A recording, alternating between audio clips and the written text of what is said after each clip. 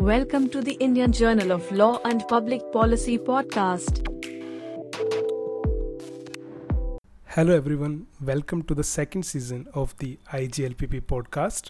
I'm your host Pranav Tawar, consulting editor at IJLPP. Here we discuss major happenings of the legal and policy field.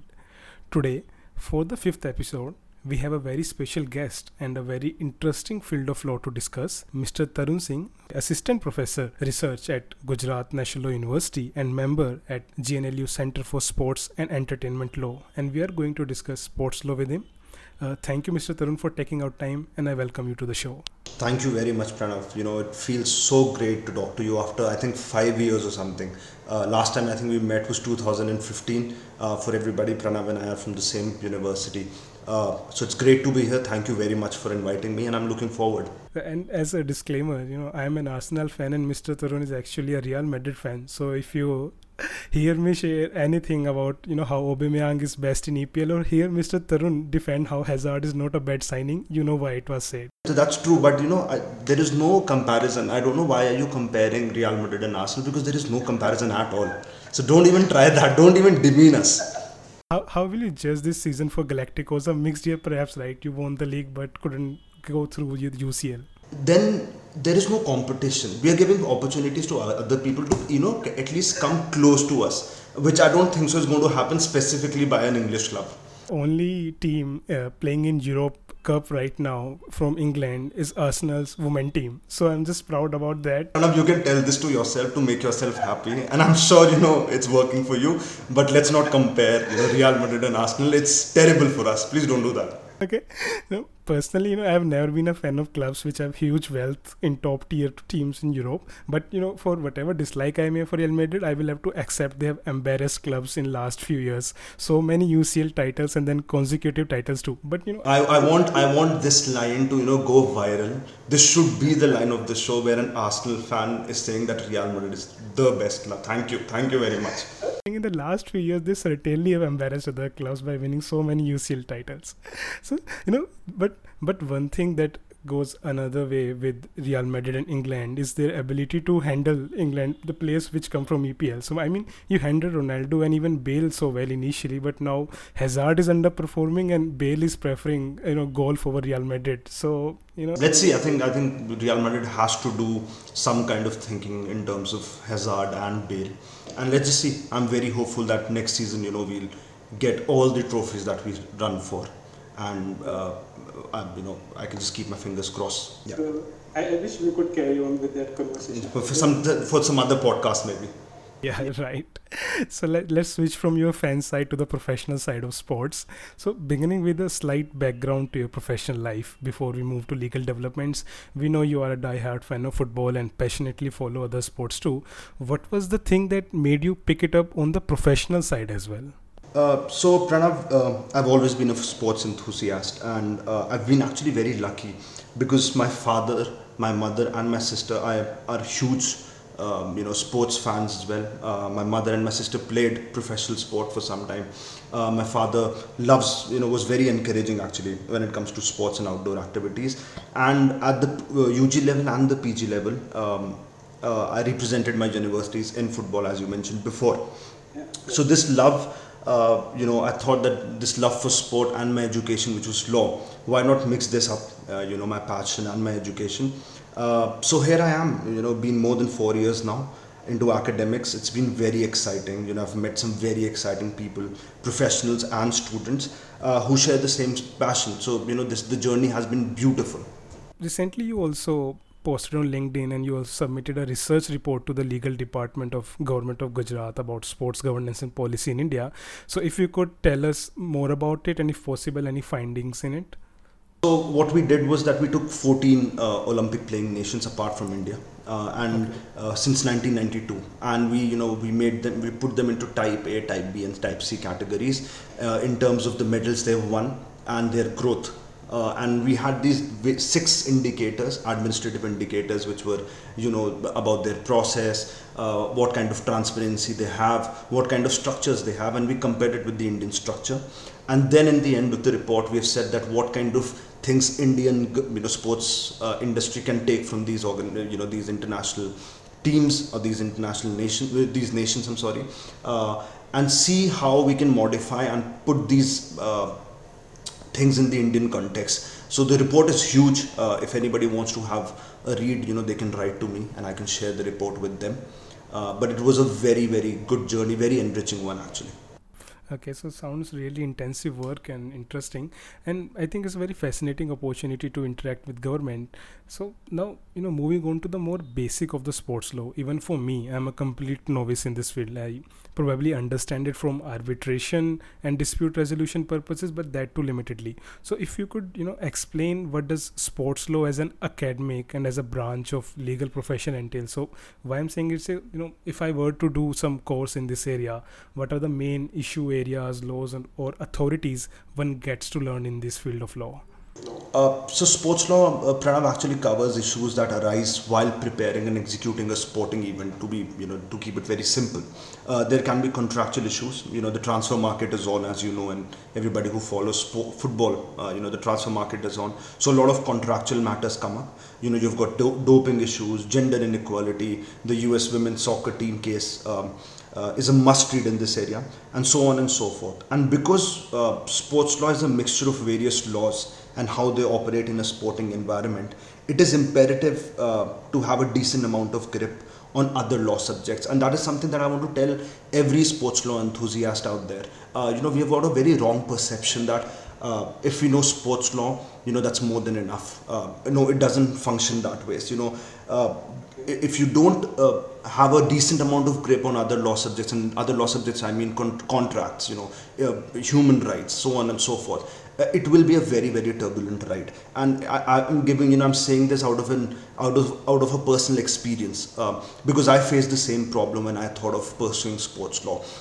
I was not very good at a lot of subjects, and now when I want to write something or read about it, or have to go for a lecture, I find myself in a very uncomfortable space because I'm not very aware of the basics of that particular law.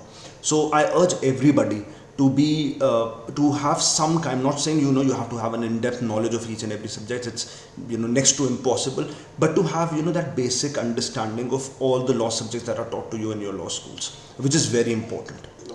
Clearly, it seems a very vibrant and cross-sectional nature with other disciplines. So one thing that you talked about was the gender gap issue in America, and we saw the campaign by Megan Rapinoe in the FIFA World Cup as well. So you have written pieces on the gender gap in payment or participation in sports, and also about intergender matches. If you could brief on the issue areas when we talk about this, because a lot of people take it directly to the feminism issue, but I think it's much more broad than that. And what do you think are the solutions on it? The issue has a lot to do with society, Pranav, and how we perceive women's sports. We have to remove participation barriers. I'm not very sure how many people, and I'm not going to talk about the villages or the semi-urban areas of the nation. I'm going to talk about the urban areas as well. So I'm not very sure about how many people promote their daughters, their wives, their daughters and their wives to play sport. And that has been a major issue. That has been the major issue, and because of that, there have been investment issues that needs to be taken care of. You have to remove participation barriers, as I mentioned. A lot of grassroots awareness needs to be done. Money needs to be put in so that women's sport can be can reach to that that profit, and women's sport becomes a profit earning entity, which you look at the IPL and the ISL, big money is involved. And wherever possible, as you mentioned before, promote mixed gender leagues. And when I say mixed gender leagues, I'm not only talking about male and female, but I'm also talking about the third gender, which is very important now. You have to bring all these three together and do these mixed gender league wherever possible. I understand there are few sport where maybe right now we are not ready for mixed gender leagues, but wherever possible, we also have mixed gender matches. You've got in tennis and badminton. Recently in India, the Northeast Futsal League was a mixed gender league. And such in tournaments are very interesting. They're very profitable because they're very unique in nature, and it helps in skill development. A lot of people say that women and men's sports cannot happen together because of there's a huge skill the skill levels are very different, and I understand maybe to some extent this might be correct. But if it's correct, why not come together and try to improve each other's skill? And these mixed gender leagues are very, very important for that. So ideas are there, Pranav, and I hope to see women's sports reaching to the to the top. It's going to be a long journey. The women's US women's soccer team did it. Unfortunately, they couldn't get the desired result. But I think at least it set the ball rolling, which is very important. The debate has to be there, and I think now. After so many years of independence in India, after so many years of humanity for that matter, we have to come out of this taboo where, women's sport is not taken very seriously. Okay, so I think you talked about two major issues which acts as barrier for women or intergender matches, including third gender, which is awareness, and second is the profit side as to promotion of their games. But there is one article which you wrote for IJLPP itself about biased media coverage of women's sports. So if you could just enlighten how media is also playing an active role in not promoting women's role in sports. Yeah, so this is for everybody who watches this podcast. I'll request everyone to just pick up any newspaper or any media channel. I'm talking about domestic, I'm not going to go into international. Even international, the situation is quite similar. And see how much of women's sport is covered.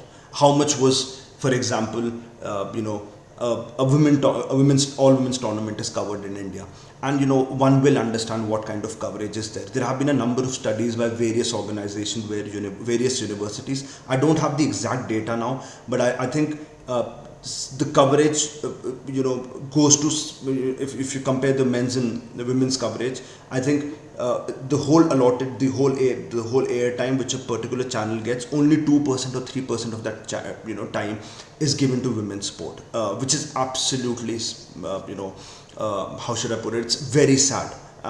So media has a very important role to play in terms of grassroots, in terms of reaching out to people, telling them about what women's sport is. Let's just take an example of the IPL. See what kind of media rights, media houses get, put in to get the rights to showcase IPL. The same amount of enthusiasm has to be shown for women's sport. And I understand a lot of people say, or a lot of media houses also say that we don't do it because there is no fan following. But as far as the data is there, I don't think the fan following is so low. I can speak of the I think, if I'm not wrong, the 2015 US versus Japan football match, if I'm not wrong, of the Women's FIFA World Cup. I think it was the highest watched match in the history of US sport. Though I want to confirm this data, but I think this was the data. So the whole fan love for a particular thing, or the following for a particular thing, I don't think it's so low. Media houses have to play a very active role in this, and I'm sure they will. As soon as you start thinking that women's sport is also a huge, it's a very profitable it's a very profitable entity. I think everybody will start showing their interest in that. See, one of the issues when we talk about gender in other laws is about neutrality of laws with respect to gender. So you must have interacted with must have expose yourself to different sports laws. So do you think that law in itself are still not centric to such kind of intergender matches or role of women in sports as well? Yeah, of course. Look, at the end of the day, sport is something that comes out of the society, and if society in general thinks that a number of laws, let's just say the gender oriented laws, are not very are not very societal friendly, then it's going to impact sports as well. So as soon as you make these amendments, these important amendments in laws which can impact society, which helps women have their rights, I think it's going to automatically help women athletes as well. So for example, whether it's sexual harassment laws or any other law for that matter, if we strengthen those laws for general public, it's going to help the athletes as well, because athletes come from from the society itself. So you talked about the relevance of awareness, and I think awareness as an argument is very foundational and very much important for reforms in any field. So one petition was actually filed in the Supreme Court for consideration of sports as a fundamental right under Article 21A of the Constitution, and you mentioned the same in the article which I mentioned that you wrote for IJLPP. And for the listeners, you must check it out on our featured blog articles. It's a fantastic piece on biased media coverage, and I will attach actually the link in the description too. So now coming back to the question of awareness, how relevant do you feel such kind of petitions are, and do you see such any merit in declaring sports as a fundamental right? Oh, very relevant and extremely important, Pranav. What has happened is that unfortunately till now sports is only considered to be a source of entertainment and leisure, and the kind of seriousness it deserves hasn't been given to sports. And a lot of people say that it's only about entertainment and leisure. Actually, sports defines cultures. Look at the European football. We were discussing Arsenal, a country which is miles away from India, a city, I'm sorry, which is miles away from India. Real Madrid, is miles away from India. But both of us today, started the podcast with the friendly banter of Arsenal and Real Madrid. So it's not just an entertainment source. It defines us, and look how the European football scene is. Even in India, for that matter, we saw fans, heartbreaks of fans when Dhoni announced his retirement recently. We saw how proud we were when PV Sindhu or Mary Kom won medal at the Olympics for us. I mean, this is not because of entertainment, for people.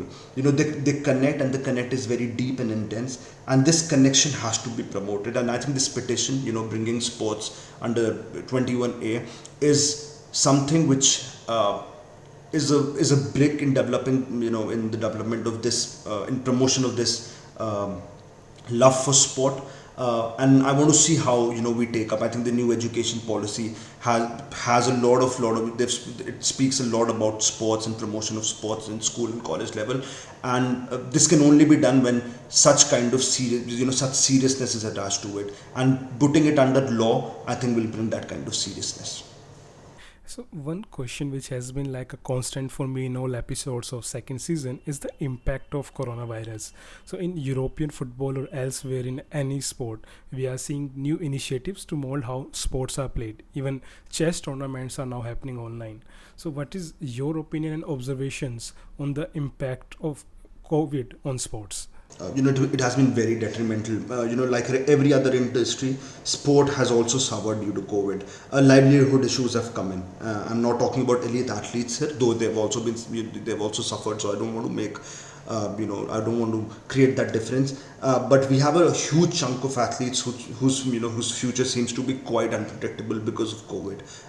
The Olympics were postponed. A number of other tournaments have been postponed. One of the biggest, celebration, which is the IPL in India, that has been postponed. That has been taken to not postponed. Now the venue has been shifted to UAE. It was postponed earlier, and now it's going to happen in UAE. So the Indian sporting industry is on a halt right now, which is not good at all. The government, the private bodies, Pranav, the federations now have to develop a vision plan so that damage control can be done. It was unexpected. Nobody had control over it. But let's just be honest that the government structures in sports needs serious attention. And I'm not talking about now because COVID has hit. In general, also it needs a lot of attention. Liquidation is a problem. We don't have liquid money to pump into the sporting industry. The federations were not ready for such kind of situation.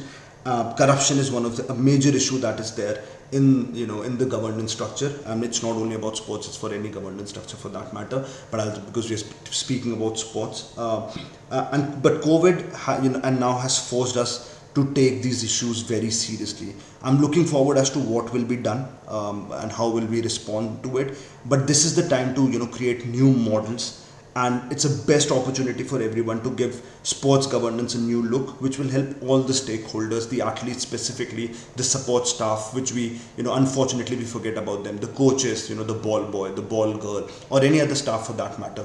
I don't see people debating about their livelihoods. An athlete, has an opportunity in terms of advertisement or in terms of media appearances, and that is it's still continuing on various online platforms. But think about a coach who has no other, no other qualification but to be a coach. There are a number of coaches now, who have lost their jobs, and we don't know if they will ever get it or how soon they'll get it. So this scenario right now is extremely troublesome, but it has opened a lot of opportunities for us to revisit our governance structure. Okay, so like talking about this, looking back at our governance structure, do you think, like for example, why I'm asking this question is that when we talk about some other field of law, we are seeing amendments and ordinances coming out in order to support different sectors. I was talking to Mr. Sagar Singham City just in our last episode about how in aviation sector they are providing different kinds of bailout packages. So, but we are not seeing similar kind of neither government support nor, I don't like, it may be because of my limited knowledge, neither any activism on the side of sports to ask for a support from the government. Is there any projection of such COVID slowdown on sports law as well, and can these bailout packages help? Of course, if there is a bailout package, it's going. I think there is one which I just got to know about recently. I was reading for another panel discussion that I was on.